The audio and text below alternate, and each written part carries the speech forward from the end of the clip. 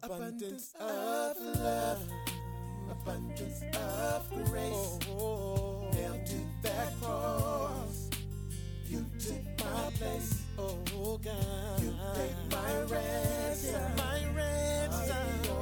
Your love, you gave us abundant life. Abundant Life Christian Fellowship Church. Loving God, loving people. Now, here's Pastor Scott. Word in 2 Samuel chapter 24, verse 25, the Bible says, David built an altar there to the Lord and sacrificed burnt offerings and peace offerings, and the Lord answered his prayer for the land, and the plague on Israel was stopped. I want to preach to you this morning from a sermon titled, It's Time for the Plague to Stop. Pray with me. God, thank you for your word. God, thank you for this time that you've given us to be in your presence, Father. And I pray right now, God, that you would anoint me to say the things that would honor you. God, I pray you fill me with your spirit and teach us from your word. God, I pray that you would help us to understand what your will for our life is. In Jesus' name, amen. Our theme for 2021, and listen, 2021, and maybe it's just because I'm older, you're older too, but it seems like it's been the fastest moving year on 2 feet. It's almost half over, y'all. If you're still waiting for 2021 to kick in, it's about to kick out. It's like people still 50, 60 years old wondering what they're going to be when they grow up. The theme for 2021 is 2 words. I say it's 2 words. It's like a contraction and another word. What's our theme for 2021? It's time. It's time for you to start being all that God called you to be. It's time for you to start doing all that God called you to do. It's time for us to get serious about advancing the kingdom of God. And I just burdened with this week in my own study of God's word. I just believe it's time for the plague to stop. Now, when I say plague, especially in 2021, especially right now, after what we've been through for almost a year and a half now, people think about the plague on the land as being COVID-19, the coronavirus, whatever you're calling it this week. But that's not the only plague in the land. Plagues can be representative of things that aren't even physical. They could be internal. And so I want you to let God speak to you this morning about the plague in your own land. Maybe you're corona-free. Maybe you're COVID-free. Maybe you haven't been impacted by this virus. But there are lots of plagues, lots of hardships going on. Plagues represent difficulty. Plagues represent struggle. Plagues represent crisis, trauma, being negatively affected. And we got a lot of plagues in the land. We've got the coronavirus, which is impacting the entire world. We've got rising gas prices. Somebody with the push of a button shut down the gas line for this neck of the woods. Anybody run into any gas pumps that had bags across them this week? I heard the story. Okay, all right, all over the room. Hey, I was telling the staff this morning, the deacons and the elders, we prayed together. Man, pray that this doesn't happen again, because I know this for sure. I saw enough of it on YouTube this week. When people have to sit in gas lines, they get irritated. Man, you want to see some people going off. Google fights at gas pumps. Don't do that. Google the proverb of the day. Read that. But people get irritated, especially if you're 32 cars deep and you're below the empty, and it's 98 degrees outside and your air conditioner half works. Y'all realize people start to get a little itchy? People start to get a little sketchy, especially, and I've been there. I've been in gas lines. I'm old enough to remember when you had to buy gas according to your street address. Odd number days, even number days. Anybody remember that? You couldn't get gas on a Tuesday.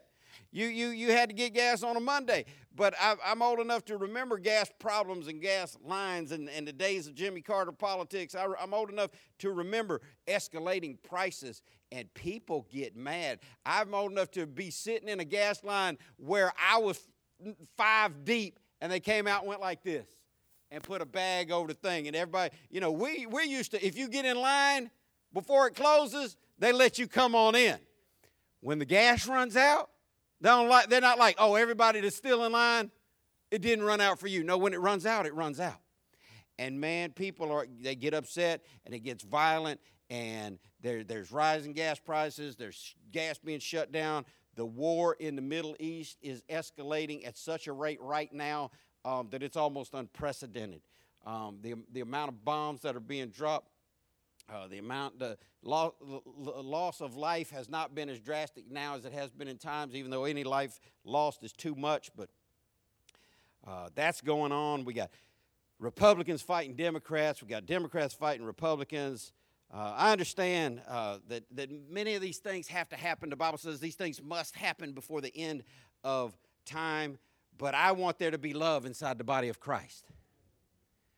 Now, if you're sitting in a car with no air conditioning and it's 99 degrees outside and you're 32 deep, and the person up in front of you didn't move up. How many of y'all know, some of y'all, if the person in front of you doesn't move up when there's a gap, you figure they put that horn there for a reason. Ronda's like, that's me. I will honk at you. Please, ask somebody who's got some PTSD. Ask somebody who's got some rage that God's still dealing with.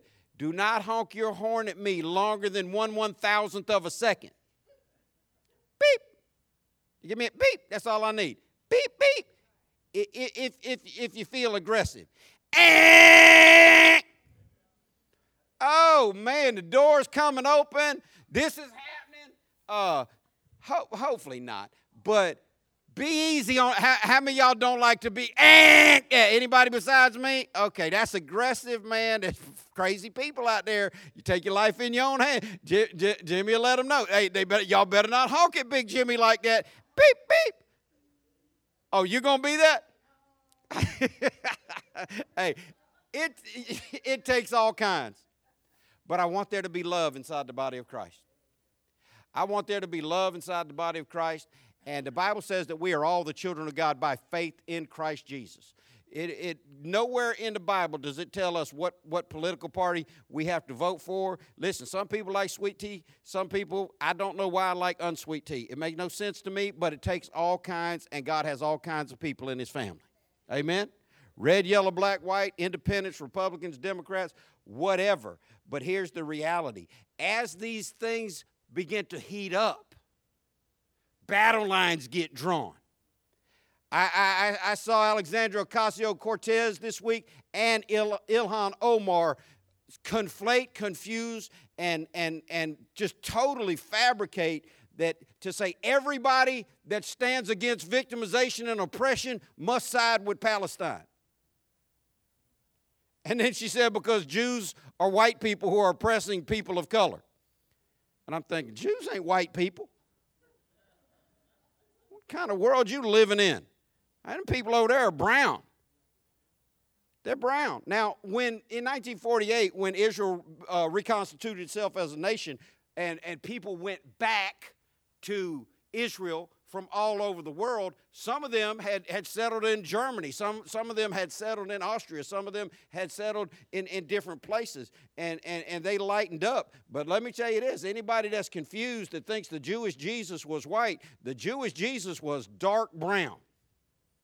One person said amen, and he's the whitest guy in the room.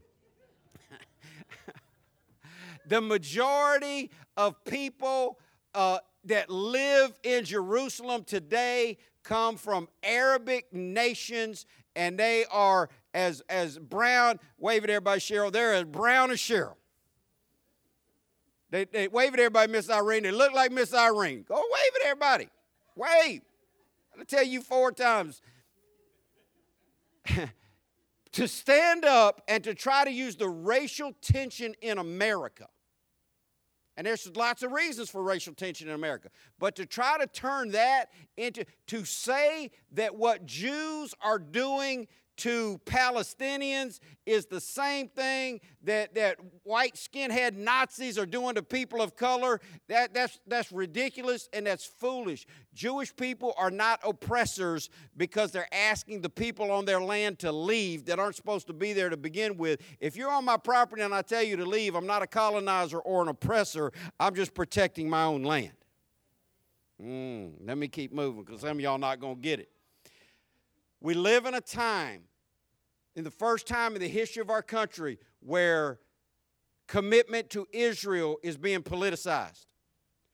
God already promised He'll bless those that bless the nation of Israel, and He will curse those that curse the nation of Israel. He will stand with those who stand with Israel, and He will oppose those who oppose Israel. I don't care how you vote in an election. I don't care what political party you stand with. I've made that clear from day one. We're not going to divide over politics at Abundant Life Christian Fellowship. We're all the children of God by faith in Christ Jesus, not by how we vote in political elections. But we must, as Christians, stand with the nation of Israel. We must, as Christians, pray for the peace in Jerusalem. We must, as Christians, side with God's. This is not politics, y'all. This is the Bible. And we've got to. Don't let your favorite politician make you think that if you support BLM, you got to support Palestine. Ilhan Omar said you can't support BLM unless you support Palestine. And I'm thinking, okay, now how are you going to try to take American politics and position people against the nation of Israel? Anyway, I'm going to get off that and I'm going to get into the message today. But that's one of the plagues in our land is this thing going on in the Middle East. And I believe that there's a war in the media that wants to separate people in America. They want to divide us because when we're divided, we can be conquered.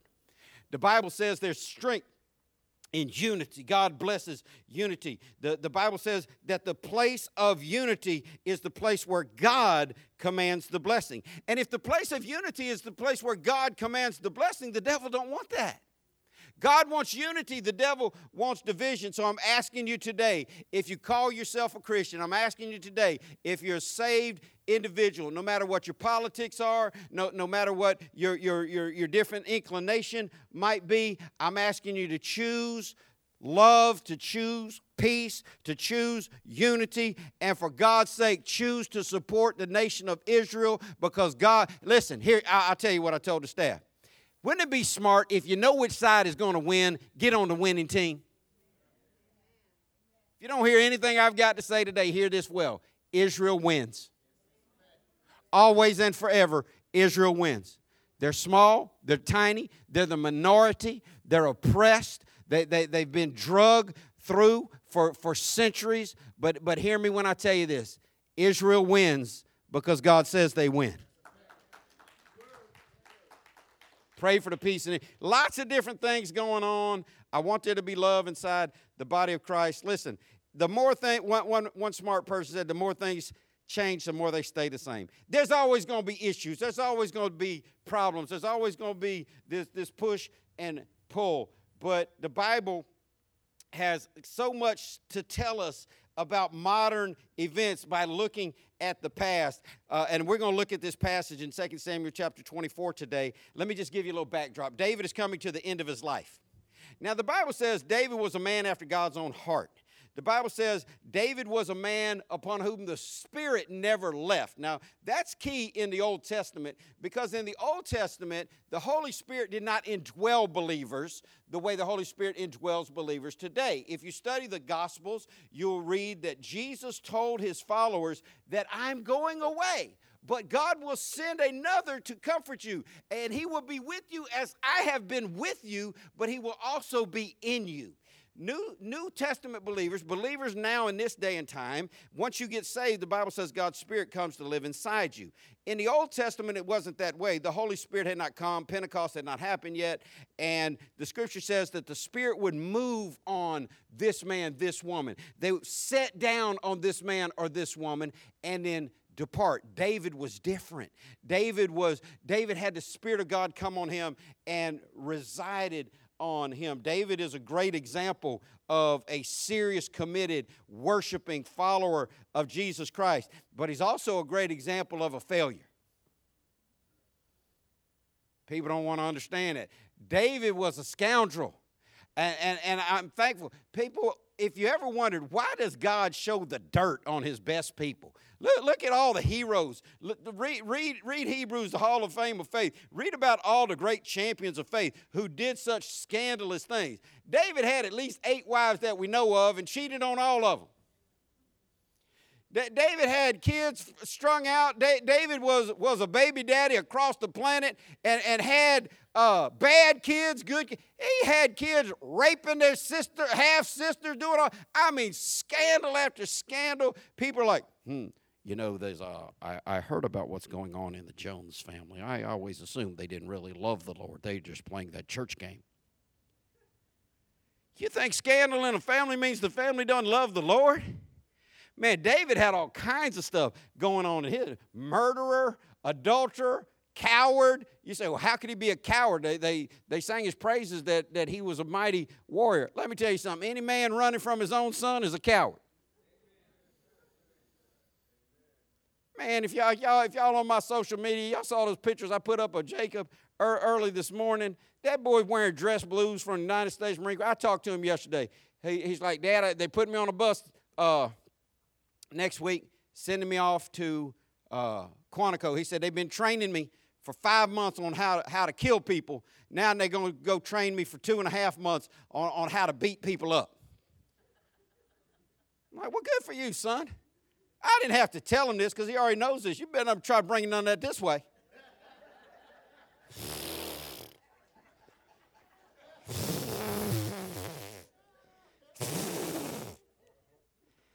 But he had already told me, because he tries to stay in his daddy's good graces. He told me all his friends, because I remember going through boot camp in the United States Army in the spring of 1986. I remember coming out of boot camp. Listen, I graduated basic training in the spring of 1986. I was the same height I am right now. I'm 224 pounds right now. I was 151 pounds then. Oh, if you carved 73 pounds of fat off me right now, I'd be all chiseled up. I remember coming, funniest story I ever had. I look back on this and think, man, they brainwashed me good in basic training. Boot camp was over. We'd already graduated. I went to get on the phone, call my family. This is back when they had pay phones. Do they have pay phones still? Really? You put coins in it? Or credit card? How much is it? I'm mad at that. Everything in life's gone up. You can still make a call for a quarter. How many of y'all remember when you can make one for a dime? Well, I don't remember a nickel. You remember the payphone that used to, Dina, you remember the payphone that used to be in front of Ed White? It was right there by the front door. We used to have to call my mama. My mama would drop us off. I thank God my sister got old enough to drive and take me to high school. My mama used to drop us off at 6 o'clock in the morning. You remember that? We'd be sitting there, nobody, dark. And she used to pick us up 6:15, 6:30. She'd drop us off before she went to work, pick us up after she got off. She wasn't paying no after-school care for us. Sit on that corner. Deacon John Shumpert, who I didn't know at the time, he was the custodian at Ed White High School. When I became a member of the Potter's House Church, I ran into Uncle John, and he remembered me as that kid that was always sitting there before he got there. He'd laugh at us. Deacon John Shumpert, he would come in, he would be opening up that school. Y'all want to sit in the library? Yeah, it's air conditioning in there. It's hot as all day long. I don't care if it's 6 o'clock in the morning. I'm sweating out here in this humidity. Where are we on that? Oh, payphones. I remember, I don't remember what year it was, but sometime between 1978 and 1981, that payphone went from a dime to a quarter. But anyway, I didn't know they still had quarter payphones. I'm going to go look for one and make a call. Huh?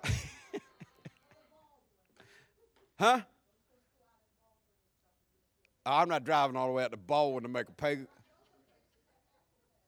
They don't have a payphone on Avenue B?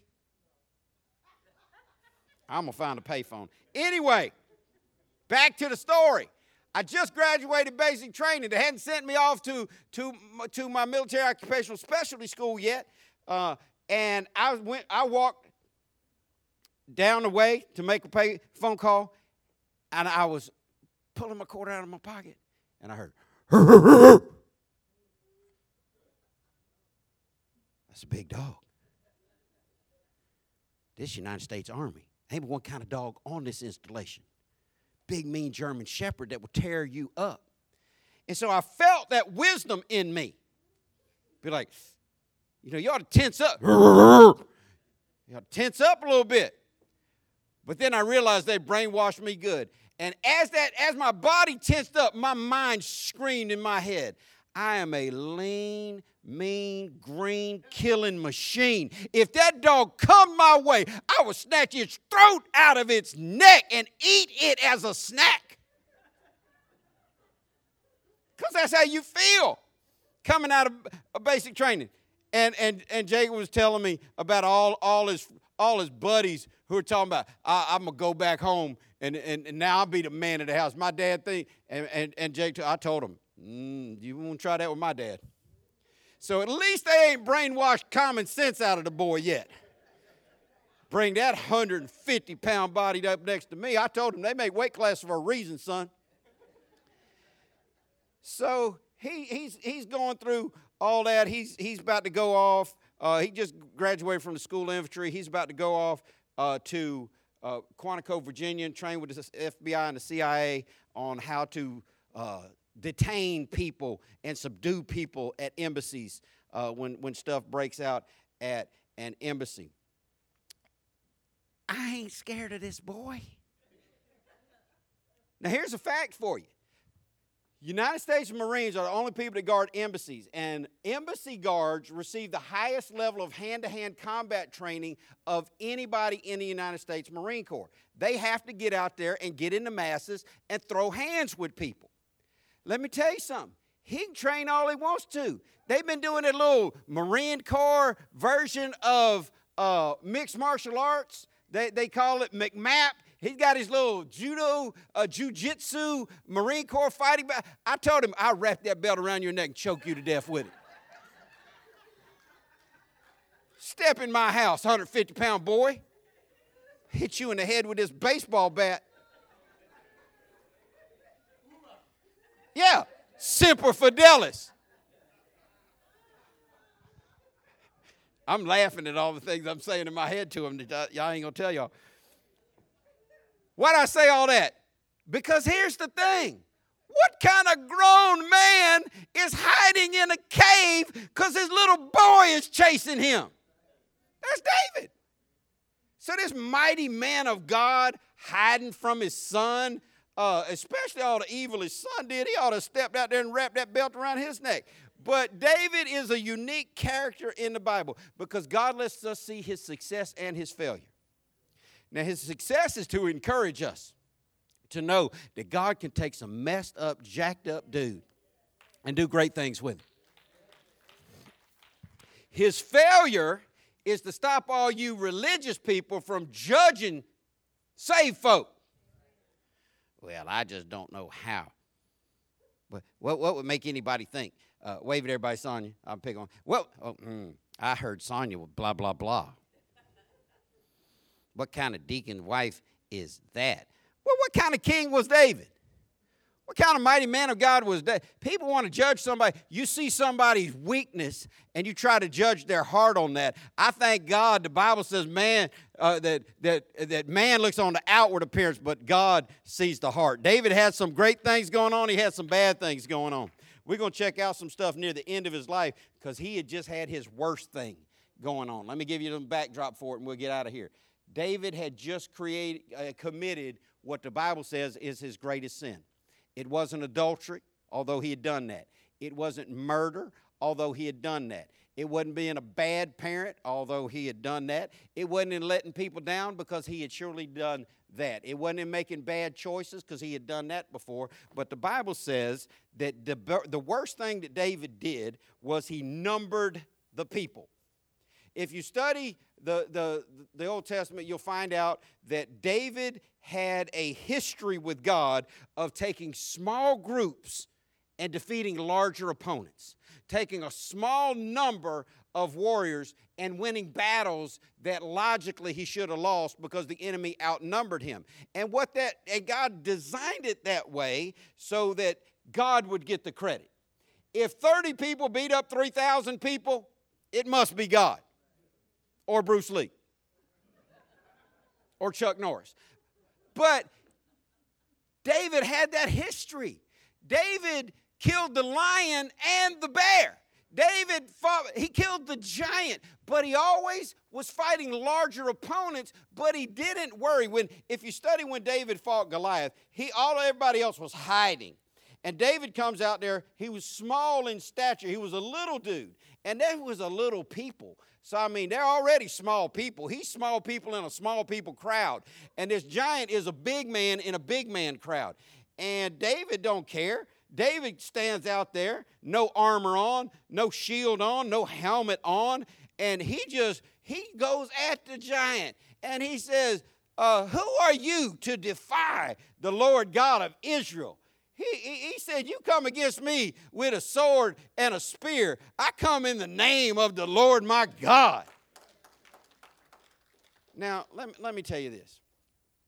If they try to get the heavyweight boxing champion of the world or in MMA, if they try to get a 250-pound Stipe Miocic to fight the 118-pound flyweight champion of the world, he better hope he got God on his side. I'm betting on the big man. But David had always faced these larger opponents, but always walked in confidence of God. It wasn't just that he counted how many people, because he told them, go out and find out how many warriors we're taking with us, because it's a big army we're about to fight. It wasn't that he just counted them. It was that he let his confidence be in numbers more than in God. He let his confidence be in logic more than in faith. And this is what recorded as David's greatest sin. And because of that sin, because he stopped being confident in God and he started looking at the logic behind it. Listen, I'm going to tell you what, if you watch the news with logic, your mind will spin loose. If you watch what's happening right now in the world with just logic and without faith, you'll wonder where is God in the midst of all this. But God has not been shaken. God is still firmly seated on the throne in heaven. And that's why I tell people every 4 years, I don't care who wins the election. I mean, obviously, whatever. I mean, I understand civic duty and all that other stuff, but no matter who's sitting in the Oval Office in the White House, the true king of all the earth is still sitting on the throne in heaven. So David, near the end of his life here, and he commits this grievous sin, the worst thing that he did. In 2 Samuel 24, a few verses before the one we read at the beginning, the Bible says, so Gad. Now, Gad is an interesting person. Gad is the seventh son of Jacob, and he is the prophet that is close to David at this point. He is, the Bible calls him a seer or a prophet, and he comes to David representing God and says, will you choose 3 years of famine throughout your land, 3 months of fleeing from your enemies, or 3 days of severe plague throughout your land?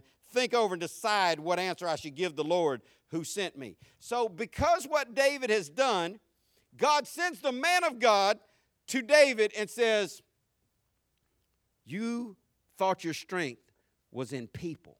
You used to count on God. Because you've made this vile sin in the presence of God, you are going to be chastised severely for it. But God, through Gad, said, you get to pick which one of these 3 plagues you want. Now, I don't know which one you would have chosen, but common sense would have told the king to not choose the one he chose. Okay, let me show you why. He said, choose one of these.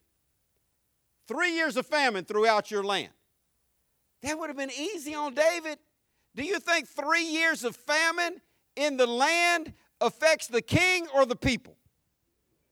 The king got all kinds of food. There would have been no sweat on David at all. 3 years of famine. They had food backed up in cellars for David, so he could have picked that. 3 months of fleeing from your enemies. That meant that the other side was going to win for 3 months. Well, do you think that would have affected the king? There was a time in David's life where he went out to battle. But if you study the timeline that we're in right now, that day had long passed. They had already made a decree that King David would no longer go out to battle. They had told David it'd be better to lose 10,000 of us than one of you. And David wasn't going out to battle anymore. He could have sat in the castle and just let 3 months of his people getting killed. Or 3 days of severe plague throughout your land. This is the only one of the 3 plagues that affected rich people as much as it affected poor people. This is the only one of the 3 chastisements that would affect the king as much as it would affect the pauper. And David, in his own level of personal accountability, woo, that's something that doesn't happen much anymore. I had to give a Ric Flair on that because people don't believe in personal accountability anymore. It's always somebody else's fault. Man, I had to do some business this week. I flew out to Texas on Thursday, flew back on Friday. It was a whirlwind. I was in Houston, I was in Dallas, and I was in Austin. If you look at the map, those places are far apart, and it was a lot going on. But when I got to Austin, which is the capital of the state of Texas, for everybody that thinks Dallas is, Austin is the capital of the state of Texas. I saw for the first time in person what I've been seeing on the news for the last 5 years or more. Tents everywhere. Drug needles everywhere. The city of Austin is the most progressive city in the state of Texas. It's the artsy-fartsy capital. It's where all the rich, powerful, progressive people live, and it is overrun with homeless encampments. Now, as somebody who has lived in a tent for limited times in my life, the Army made me do it. Listen, we had somebody in our family, I ain't going to point out to you because I don't want to embarrass her. She made her children sleep in a tent this past week. That's Bliss Hayes. And I don't do tents. People are like, Pastor Scott, would you like to go camping? Yeah, at the Ritz-Carlton. Hampton Inn, at least. Fairfield, give me something with these tents are set up on sidewalks. And I'm thinking, you got to be a drug addict to set a tent up on concrete. That little nylon is thin as a sheet of paper laying on, but everywhere. Anyway, I'm in Texas. I'm doing all this traveling. I'm seeing stuff about the plight of America and how bad this really is. People standing outside their tent in the middle of the daytime urinating on the sidewalk. Listen, right next to where they lay their head. We got some issues going on in America. That's got to be drug addiction, mental issues. Anybody knows the outhouse is up the street. It's not right. My grandfather, true story, my grandfather, it was so funny to me as a little kid on my mama's side, and if you've been around, you know, my mama grew up in abject poverty on a cotton farm, picking cotton, living on a dirt patch, living in a shack, seeing snakes crawl underneath the house through the planks in the floor, holes in the floor. When they finally had a house built near the end of my grandfather's life, they had, you remember that sign in the bathroom, Dina, with the nickel? Yeah, it had a little slot, and it said, it cost us a lot of money to put this outhouse inside. Please leave 1 nickel. And, just a joke. My grandfather would not use that bathroom. To the end of his life, he still walked down the road to the barn because he said, what kind of indecent human being does their business 8 feet away from where they sleep? Something to think about. Anybody see logic in that? I'm going to keep moving. But I saw the most disgusting, what's going on in America. Listen, we got issues, say issues. We got issues all across our own land. David is seeing, David's given his choice. He's like, what do you want to pick? You want to pick something that's going to just affect poor people? Or you want to put some of this punishment on you? And wildly, he picks the punishment, the only one of the three that could touch him personally. We have lost our way in America. People don't want to believe in personal responsibility. All the rich people in Austin are saying all these poor homeless people are uglying up our city. And they are. All the poor people in Austin are saying all these rich people ought to give us more money. You know, we can talk about that at a later date. But listen, if you're in here and you're thinking, I'll just go homeless and live in tents on the sidewalk, don't choose that life. The Bible says if you don't work, you ought not eat. And by the sweat of your brow, you ought to make your living. But David picks this third choice. He picks the severe plague. So that's where we are in the story, in the passage that I opened up with this morning. Now, remember what I always tell you in 1 Corinthians chapter 10. The Bible tells us this. Put that verse on the screen for me. Do we have it? 1 Corinthians chapter 10 says, these things happened to them as examples for us. They were written down to warn us who live at the end of the age. These things, what things? The stories in the Bible are examples for us who live now, so we can look back and see how God dealt with them then, because God's the same yesterday, today, and forever. He's unchanging. So as we read these stories in the Bible, we need to understand they're examples for us. Say example. Now let's get into the text. In 2 Samuel 24:18, it says, that day Gad came to David and said to him, go up and build an altar to the Lord on the threshing floor of Araunah the Jebusite.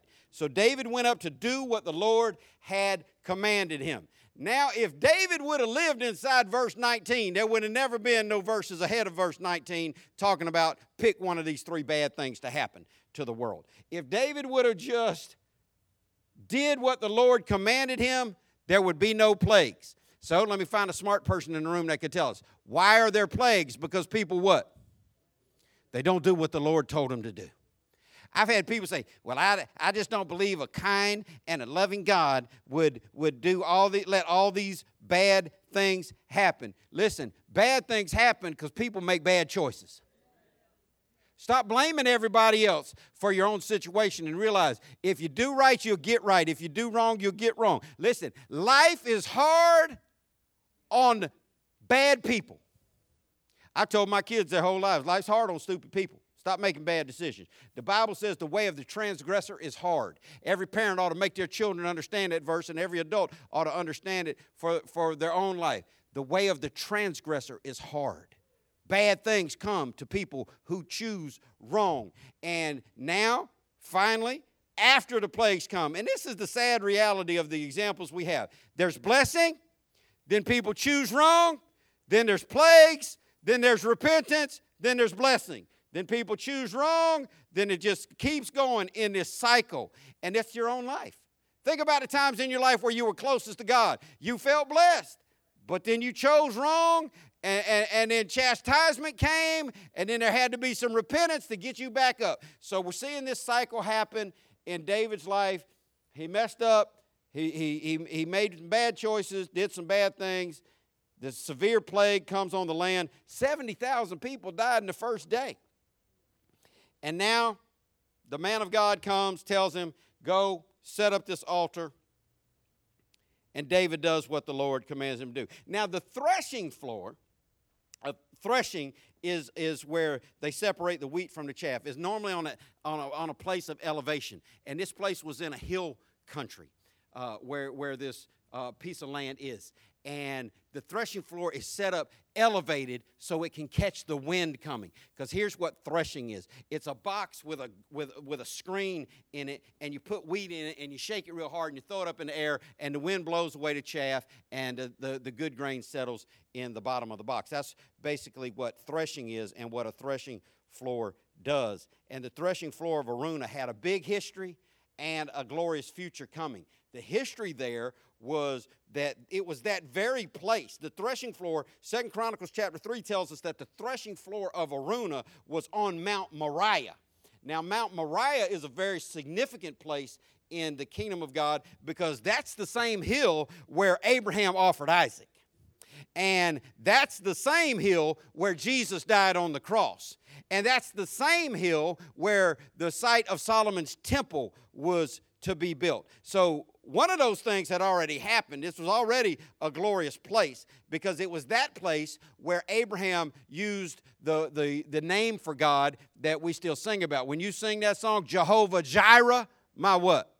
My provider. That's this place. Abraham called the name of this place Jehovah Jireh because that's where God provided a sacrifice for him so he wouldn't have to take his own son's life. So this is the place where David finds himself. This is the place where God commands him through his manservant Gad to go to the threshing floor of Araunah and build an altar and give a sacrifice. Let's pick back up in verse 20. The Bible says, when Araunah saw the king and his men coming toward him, he came and bowed before the king with his face to the ground. Now, Araunah is an example of something that many people in America don't want to believe exists today. Araunah is an example of a rich person who's got stuff that's holy.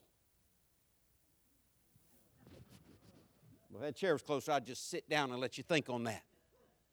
See, we're being taught now in schools that anybody who has stuff, the one percenters are all evil.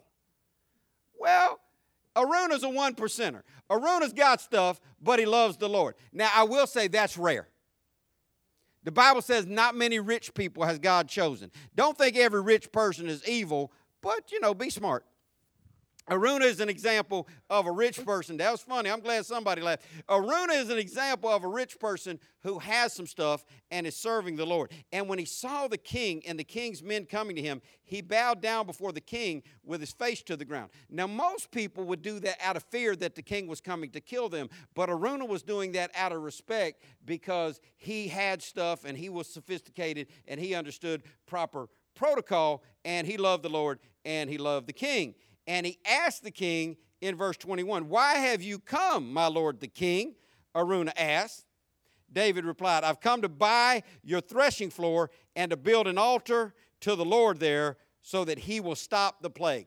Now, I want somebody, let's pretend like we're in midweek Bible study. I want somebody to look at the last 4 words in this verse and tell me why David wanted to build this altar to obey God, do what God told him. He was doing it so God would what? Stop the plague. He was doing it so God will stop the plague. Now, the Bible says we have these stories for our example. If there was something David could do so that God would stop the plague, is it possible that there's something we can do so that God will stop the plague? Keep thinking with me. Let's keep watching. Let's keep reading. In verse 22, here's what Araunah said. David told him, I came here to buy this altar from you, buy your threshing floor, build an altar so that God will stop the plague. Verse 22, Araunah says, take it, my lord the king, and use it as you wish. Araunah said to David, here are the oxen for the burnt offering. You can use the threshing boards and the ox yokes for the wood to build the altar. I will give it all to you, your majesty, and may the Lord your God accept your sacrifice. So Araunah's got some stuff. He sees the king. He just wants to be helpful. The king's like, y'all need to use your land. Got to build an altar here. God told me to build an altar here. Araunah's like, no sweat to me, king. Go ahead. I got everything you need. Just take it and do what God's put in your heart to do. And I hope God accepts your sacrifice. In verse 24, David says something unique.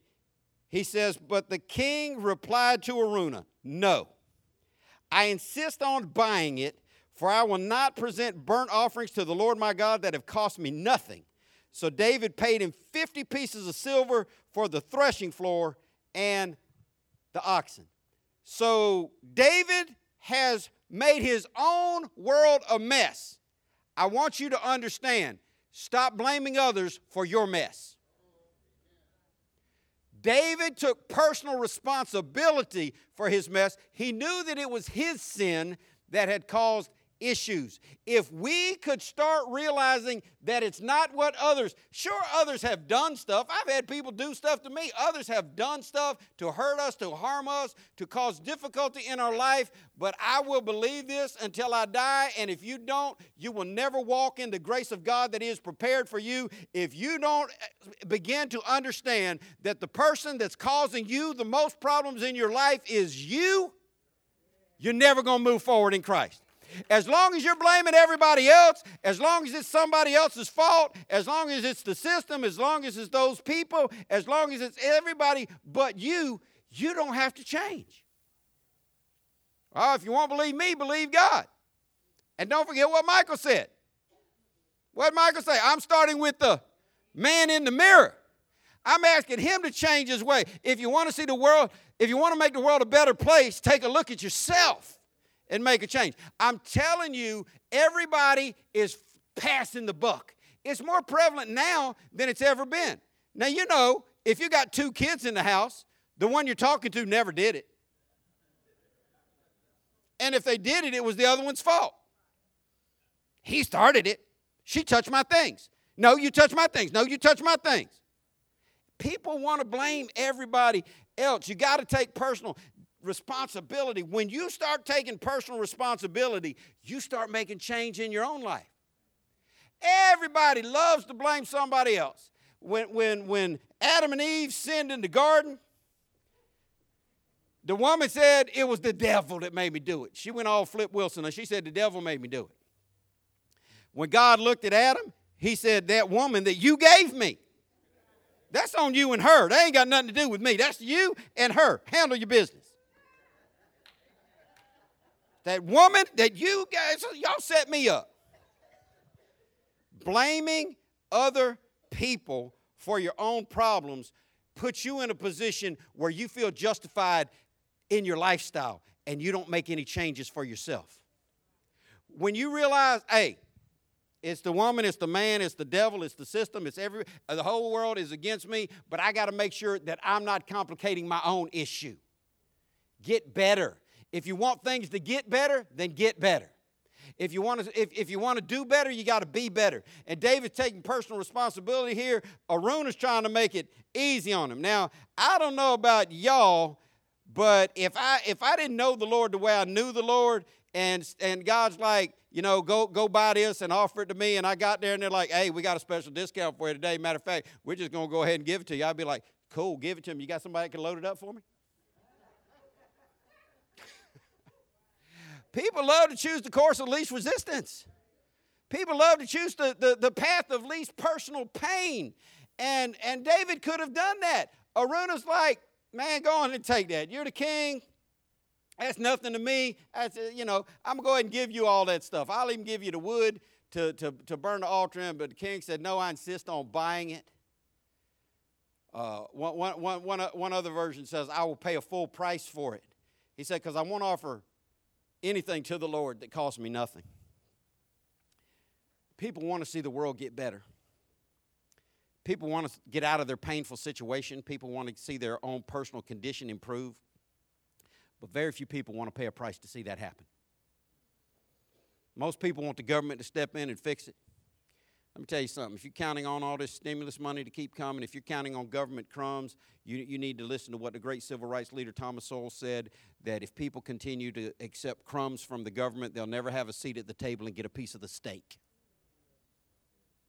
Stop expecting somebody else to bail out your position. Stop expecting somebody else to pay your punishment. Stop expecting to keep blaming everybody else. Listen, until you're perfect, you got no right to blame somebody else.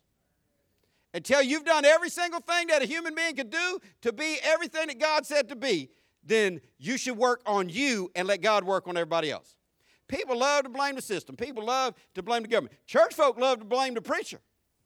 When Jimmy Swaggart got caught doing what he was doing, people quit his church saying, I'll never go back to church anymore. That preacher, I've had people tell me Jimmy Swaggart destroyed my faith. Why'd you have faith in Jimmy Swaggart? Jimmy Swaggart destroyed your faith? How? When you sing that old church hymn, my hope is built on nothing less than Jimmy Swaggart's righteousness. I don't think that's how it goes. People love to blame everybody else for their own demise. Now here's the reality. David had done some messed up things. And he's finally at a place in his life where he's taking account for his own stuff. He gets offered an easy road, and he chooses the hard road. So David paid him 50 pieces of silver for the threshing floor and the oxen. It was all a setup. David had to buy that land because that's where Solomon was going to build the temple.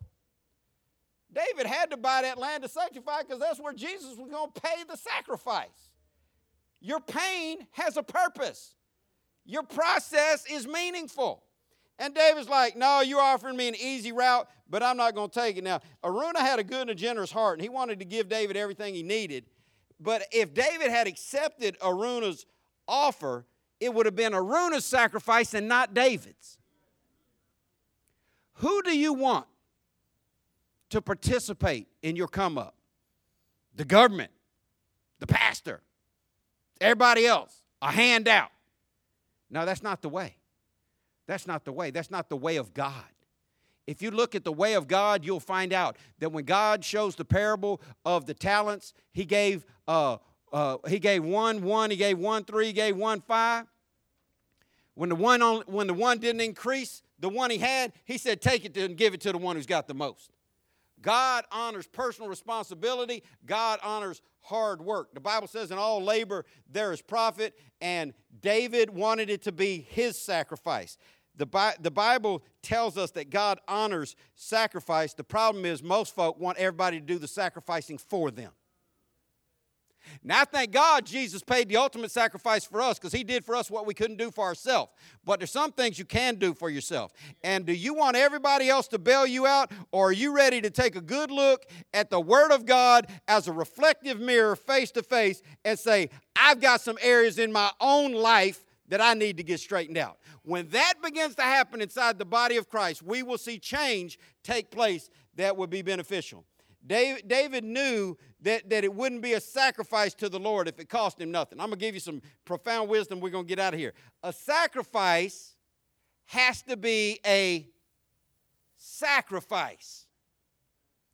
If it's easy, it's not a sacrifice.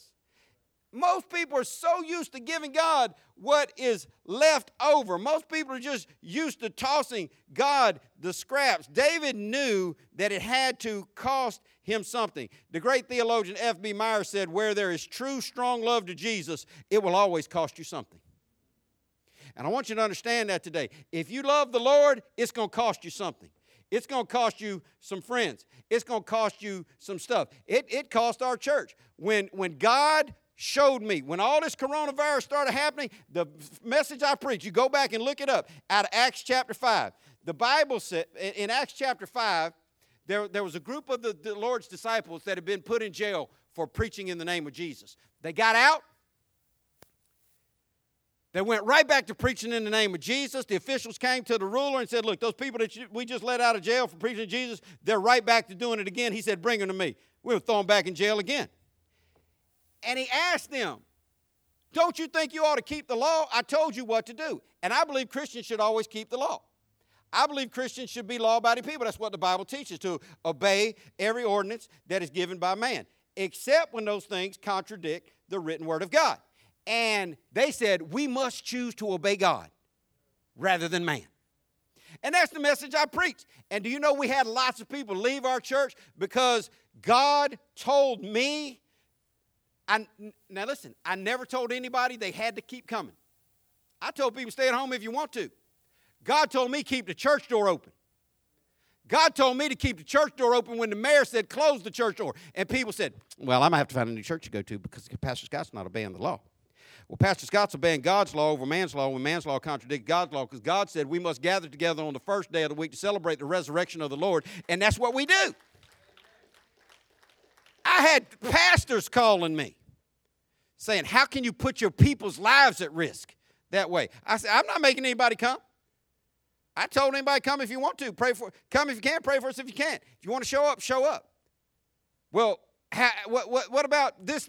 I'm like, people could die getting hit by a bus driving to work. Do y'all notice that 2020, check this out for all you stat folk, 2020 is the lowest death rate from the flu in recorded history in the United States. You know why? Because 60 to 100,000 people die every year of the flu in America, but they didn't count no flu deaths last year. They attributed them all to coronavirus. And I just decided, look, if you want to come to church, we're going to keep the church open. I'm going to be here The only person I made come to church sitting right over there with his head in his hand. That's the only person I made come to church ever. Wave at everybody, son. They're looking for you. Higher. He lives in my house. He did what I tell him to do. Everybody else told come if you want to. And we lost members to that. I lost personal relationships with pastor friends. But here's the funny thing. Guess what started happening 6 months ago? All them churches started opening back up. All the ones that called me and told me I was reckless. They opened up there. No science had changed. The death toll hadn't gone down. The virus hadn't gone away. Why didn't churches start opening back up? Because here's what they said. Well, we believe God wants us to have church on Sunday. I'm like, well, welcome to the club. Glad to meet you. Anytime you take a stand for Christ, there will be a cost. You need to understand that. If you want a religion that costs you nothing, pick something other than Christianity. We are Christians. That means we follow the teaching and the doctrines and the life of Jesus Christ. Do you think Jesus had sacrifice in his life? If God's plan for his only begotten Son was the way of suffering and the cross, isolation, rejection, abandonment, hurt, pain, why do you think that everything? Stop listening to these liars on TV that start and finish every show with send me money. These TV shows only exist.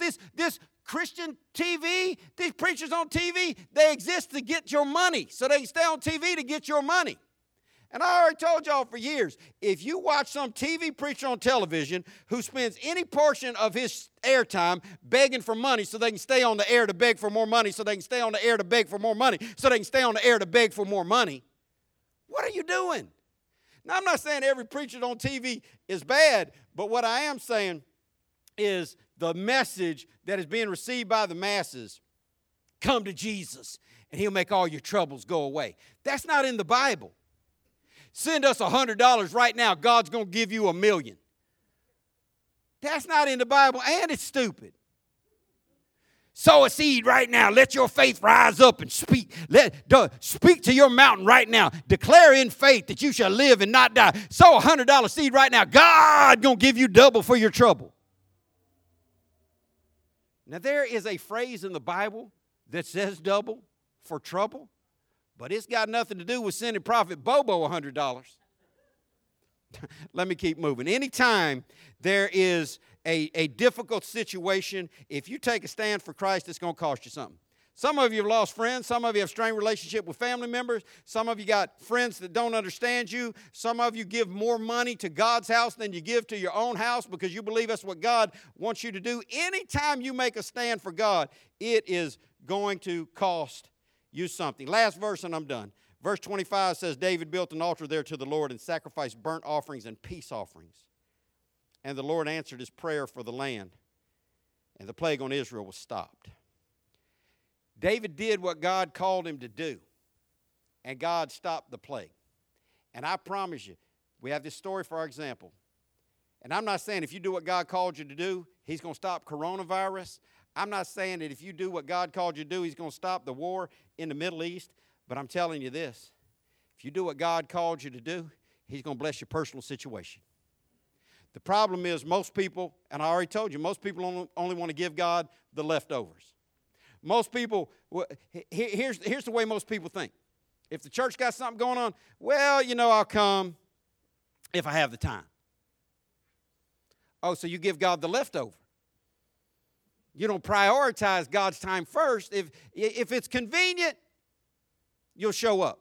That's why church attendance goes like this at every church in America. Because, people don't have nothing else going on. They show up to church. Guess what happens? Now, it don't affect our church that much. Guess what happens to mega churches in Jacksonville and every other city in America that has an NFL team playing a home game at 1 o'clock on Sunday? Church attendance is down. Why? Man, football, baby. Tailgating. I can't get to the game late. Come to church late every week. Can't get to the game late. Got to show up to the game 2 hours early to get my tailgating in. We give God what's convenient. David said, I won't offer anything to God that costs me nothing. It's not a sacrifice. It doesn't cost you something. God blesses sacrifice. And you see here that it said David built an altar there. It takes effort to serve the Lord. It takes work to serve the Lord. David built an altar there he didn't let other people do it. He did it. He got involved in his own sacrifice.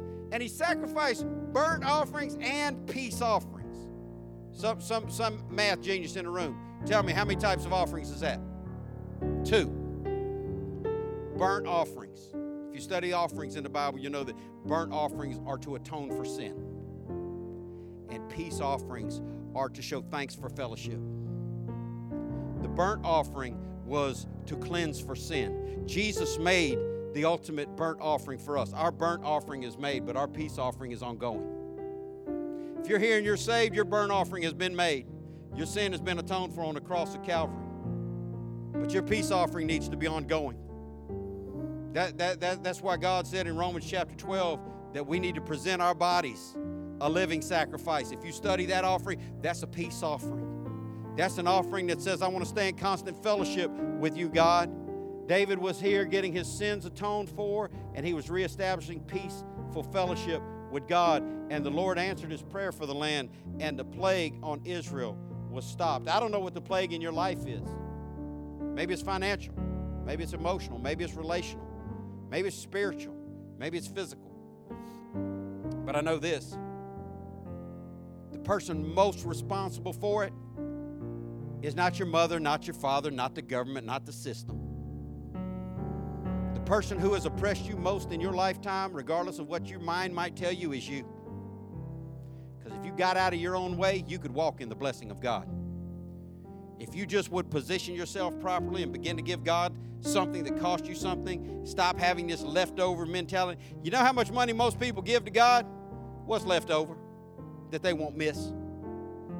I got a few dollars extra this week. I'll give a few dollars to the Lord. God said the tithe is holy unto the Lord. And you must, Jesus said in Matthew 23, you must tithe. That indicates that ought to be something that's in your budget. Most people, even if they budget, they got the rent in there. They got the car payment in there. Well, I got to pay the rent. I got to pay Visa. I got to pay my light bill. I've been saying this for years. I'm going to say this and get out of your way. I said this when my children were in diapers, and I meant it. I'm going to pay the tithe before I buy diapers for my children. My children can pee on my floor before I steal money from God. Now, see, when you're willing to let it sacrifice something, that's when God's going to step in. He's going to answer your prayer, and He's going to heal your land. Most people, well, if I'm not too tired, I'll show up. If I have the time, I'll get involved. I'd like to give more, but I really can't afford it at this time. This is servitude from convenience, and God's looking for sacrifice. What is it that God's looking for you to sacrifice so that your situation can get better? See, preachers don't even preach about it anymore. Everybody in this room has been in church more than 30 years. We grew up hearing about 3 different T's. I'm going to see if anybody remembers them. Your time, your talent, and your tithe. God wants you to give your time, your talent, and your tithe to Him. People don't talk about that anymore. And I've been to pastors' conferences where they say, don't put any obligation on the people or they'll find another church where it's easier. What about that sounds like Jesus to you?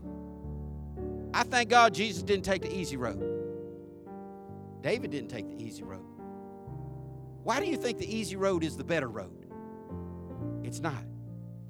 It's not. The old songwriter said, I'm coming up the rough side of the mountain. Why does God want you to come up the rough side of the mountain? Why can't you come up the easy side of the mountain? Because God knows we're going to slip, and God knows we're going to fall. And when you slip and fall on the rough side of the mountain, there's a rock to stop you from going to the bottom. There's a tree limb to grab a hold of. And you ought to thank God He wants you to come up the rough side of the mountain. Because there's more safety on the rough side of the mountain than on the slick side of the mountain. Stop serving God out of convenience and start looking, how can I offer God something that costs me? Don't you want to do better? Don't you want to see the glory of God in the land of the living? Don't you want to see God finally step into your situation and start fixing some stuff that you've been wanting fixed for a long time? Stop putting it on everybody else. We have this story for our example. David could have took the easy way. He could have avoided the plague, but he endured it because he knew he had sinned. We've all sinned. We've all created messes in our life, and some of them we have to walk through. And we all need to participate. Thank God he took care of that burnt offering to atone for our sin in Jesus Christ. If you're here and you're not saved, if you're not right with God, if you don't know for sure that you have a personal relationship with Jehovah through his son Jesus Christ, the Bible says if you will confess your sins, that God will forgive you of your sins. The Bible says if you'll confess with your mouth the Lord Jesus and believe in your heart that God raised him from the dead, God will save you. Everybody believes in Jesus, but everybody doesn't believe Jesus died for their sins and raised himself from the dead. If you can believe that, the Bible says you can be saved. If you're here and you're not saved, you need to ask God to save you today. If you're here and you are saved, you need to start taking some personal responsibility and saying, you know what? I've done some things wrong in my own life. I'm going to stop blaming the government. I've done some things wrong in my own life. I'm going to stop blaming the system. I've done some things wrong in my own life. I'm going to stop blaming the preacher. I've done some things wrong in my own life. I'm going to stop blaming mama and daddy. And I'm going to be the best me I can be. It's going to cost you something. So in closing, let me ask you this. Would you rather give God something that costs you nothing? Or would you be willing to give God what cost you something? I feel like David today. I won't offer God anything that costs me nothing. You know my personal story. I broke my back twice and my neck once in the last decade. If I only came to church on days I felt good physically, good enough to be here physically, I would never come. Well, how often does your back hurt you, Pastor? Every minute of every day.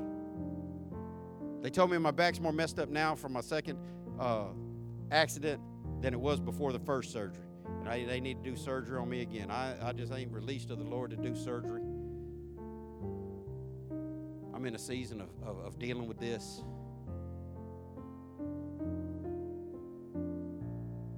I almost picked up my phone today when I couldn't bend over to put my socks on. My back was hurting so bad.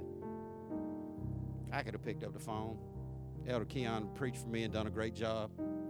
Elder Jimmy could have preached for me and done a great job.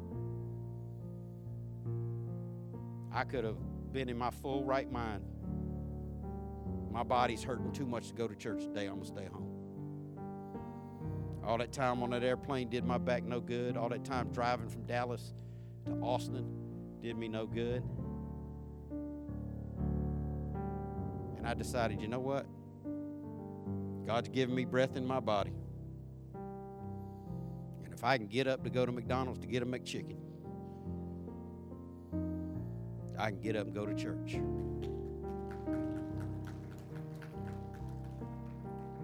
It's going to cost you something, child of God. And you ought to be happy that God has given you something to give. Maybe it's your time. Maybe it's your talent. Maybe it's your tithe. I don't know what it is, but I know this. The plague didn't stop until the Christian in the room did something that cost him something, that moved on God to stop it.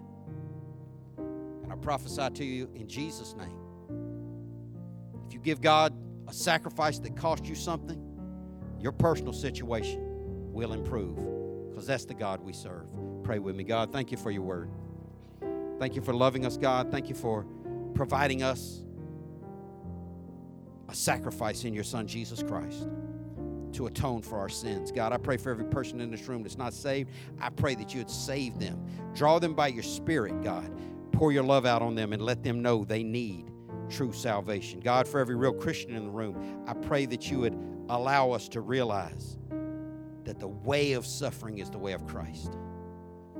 And give us a heart like David. Let us be willing to give you what costs us something, knowing that you gave us what cost you everything. God, you died for us. Empower us to live for you. Thank you, God, for each person that's here. I pray that you would touch every hurt, and every pain, physical, mental, spiritual, God, I pray that you would increase us so that we could make you famous throughout the earth. Thank you, God, for loving us. Thank you for forgiving us of all of our sin. Help us, God, to rejoice in this day that you've made. We love you, God, and we choose your way today. And we give you honor through your Son, Jesus, we pray. Amen.